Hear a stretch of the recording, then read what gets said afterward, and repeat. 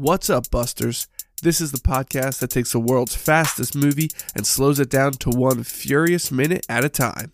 So grab your white tea, a Corona, and that second bottle of Nas, and let's start granny shifting.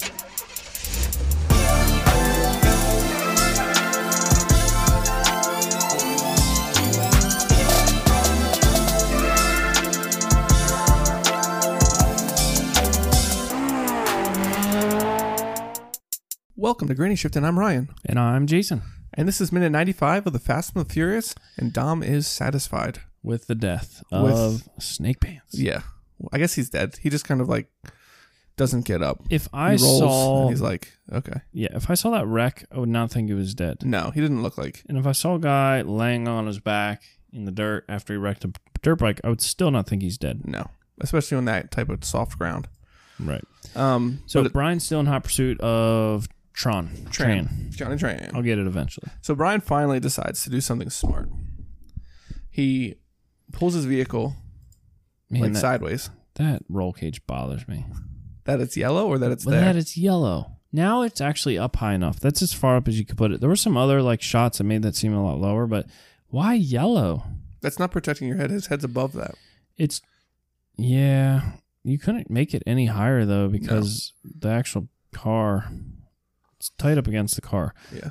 But, it would keep the top of the car from crushing anymore, which would protect your head. Yeah. But it's yellow. You have an orange car with, what color are the decals? Blue? Bluish. I can't remember. But anyhow, Brian rips the e-brake, turns the car sideways, which is, I guess, kind of smart because now he's looking straight on so he can shoot his little... he can get both hands on the gun on his average-sized pea shooter. Yeah. And aim. Yeah. And he blinks every time he fires. Oh, you would too, don't you think? I don't know. Do you think you could shoot without blinking? Definitely you would have to blink. I don't blink. Both eyes open. I heard that's from Pocahontas. Sounds creepy. In Zombieland, he tells you to keep both eyes open and breathe out. And then fire. If you hold your breath and your body's moving, you breathe out. Both eyes open. Oh, yeah. So you can see what's happening outside of your scope. When I was at the Buffalo Bill Museum, they told you how to shoot, and they said you should use your dominant eye. And how? What did they say? So you hold your hands like a triangle, and you focus on a point. Yeah. And then close your eye and take it to figure out which one's your dominant. Yeah, you look at something, put your eye in it, and close it. If it's not centered in your eye, in your hands or whatever. Yeah. Yep. Okay. This probably makes a lot of sense to us, but if you're listening right now. Didn't they see us? You got to watch the YouTube video. Just kidding. There's no YouTube videos. Maybe we can Brian sit here naked. Makes the shot. Yeah. That's true. He shoots him in you don't have to wear pants. Shoulder though, ish. In the left flank. Oh, I couldn't tell where he shot him. I just think what just happened? I just went back 15 seconds. Oh, we gotta watch this again? Oh my goodness. So did you notice that all the cars seem really old? Makes sense if they're all getting shot up. Are they trying to make Brian's car look better by using all these other old cars? Well, the newest car would be late 90s, right? I mean, you could have a little bit newer, but shoots him right in the side here, which is where Vince was shot at with a shotgun. Oh yeah. And he's still alive. Do you think that's there's meaning in that? Yes.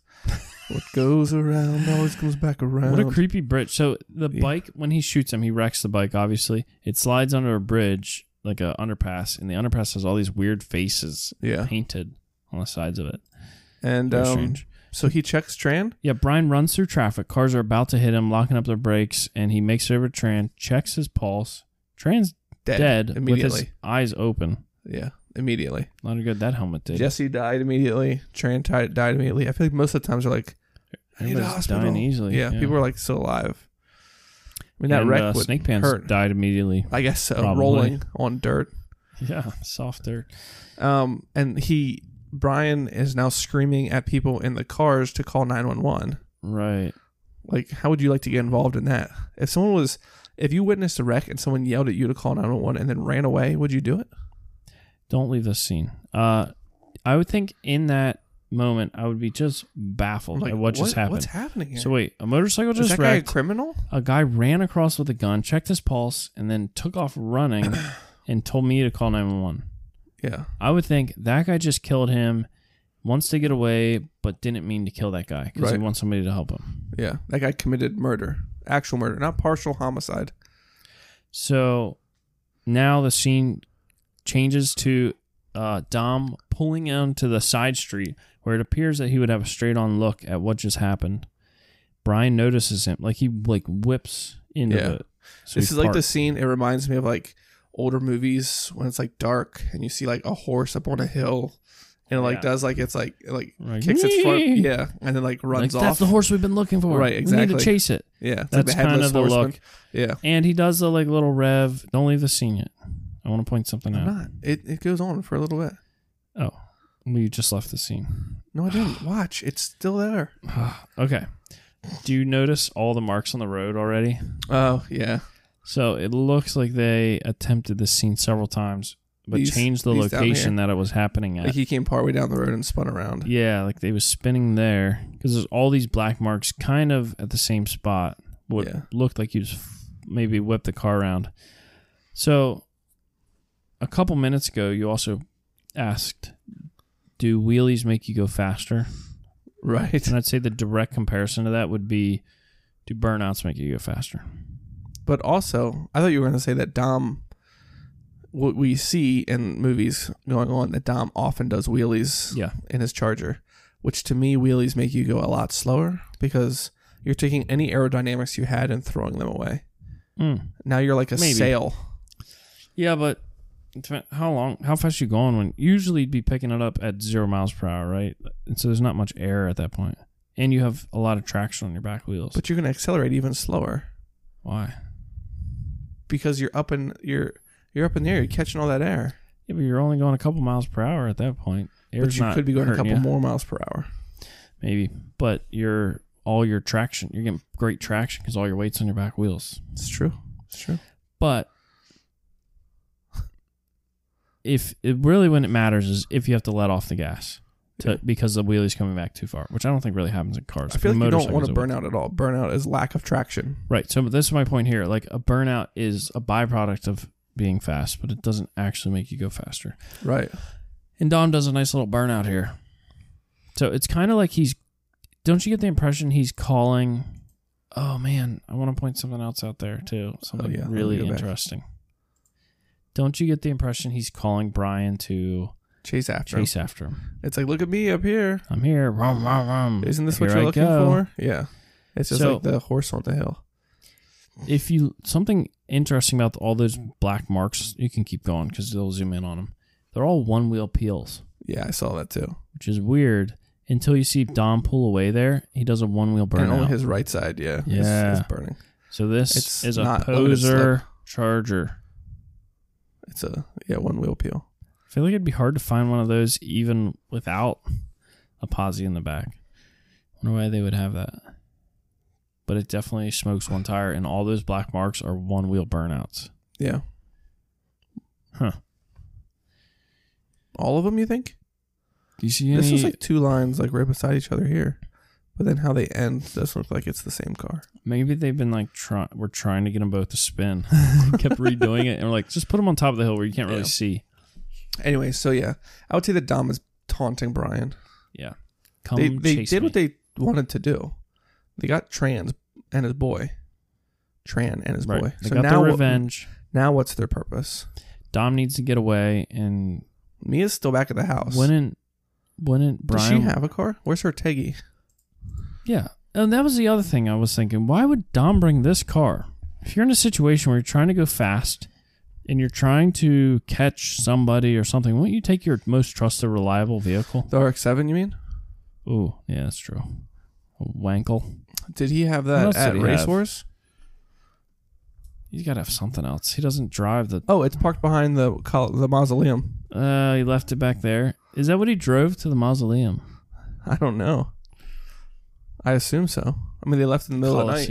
Yeah, because I remember seeing the 240 leave and the Skyline. So I assume he took the RX-7 with him. Yeah. But, yeah, anyways. Well, it looks like Brian's about to jump in the Supra and chase him. Yeah. 5 minutes left. What could happen? How many? This doesn't have credits, right? We don't have like 2 minutes left and 3 minutes of credits. No, I counted to the beginning of the credits. The beginning of the credits happens at 1 hour and 40 minutes.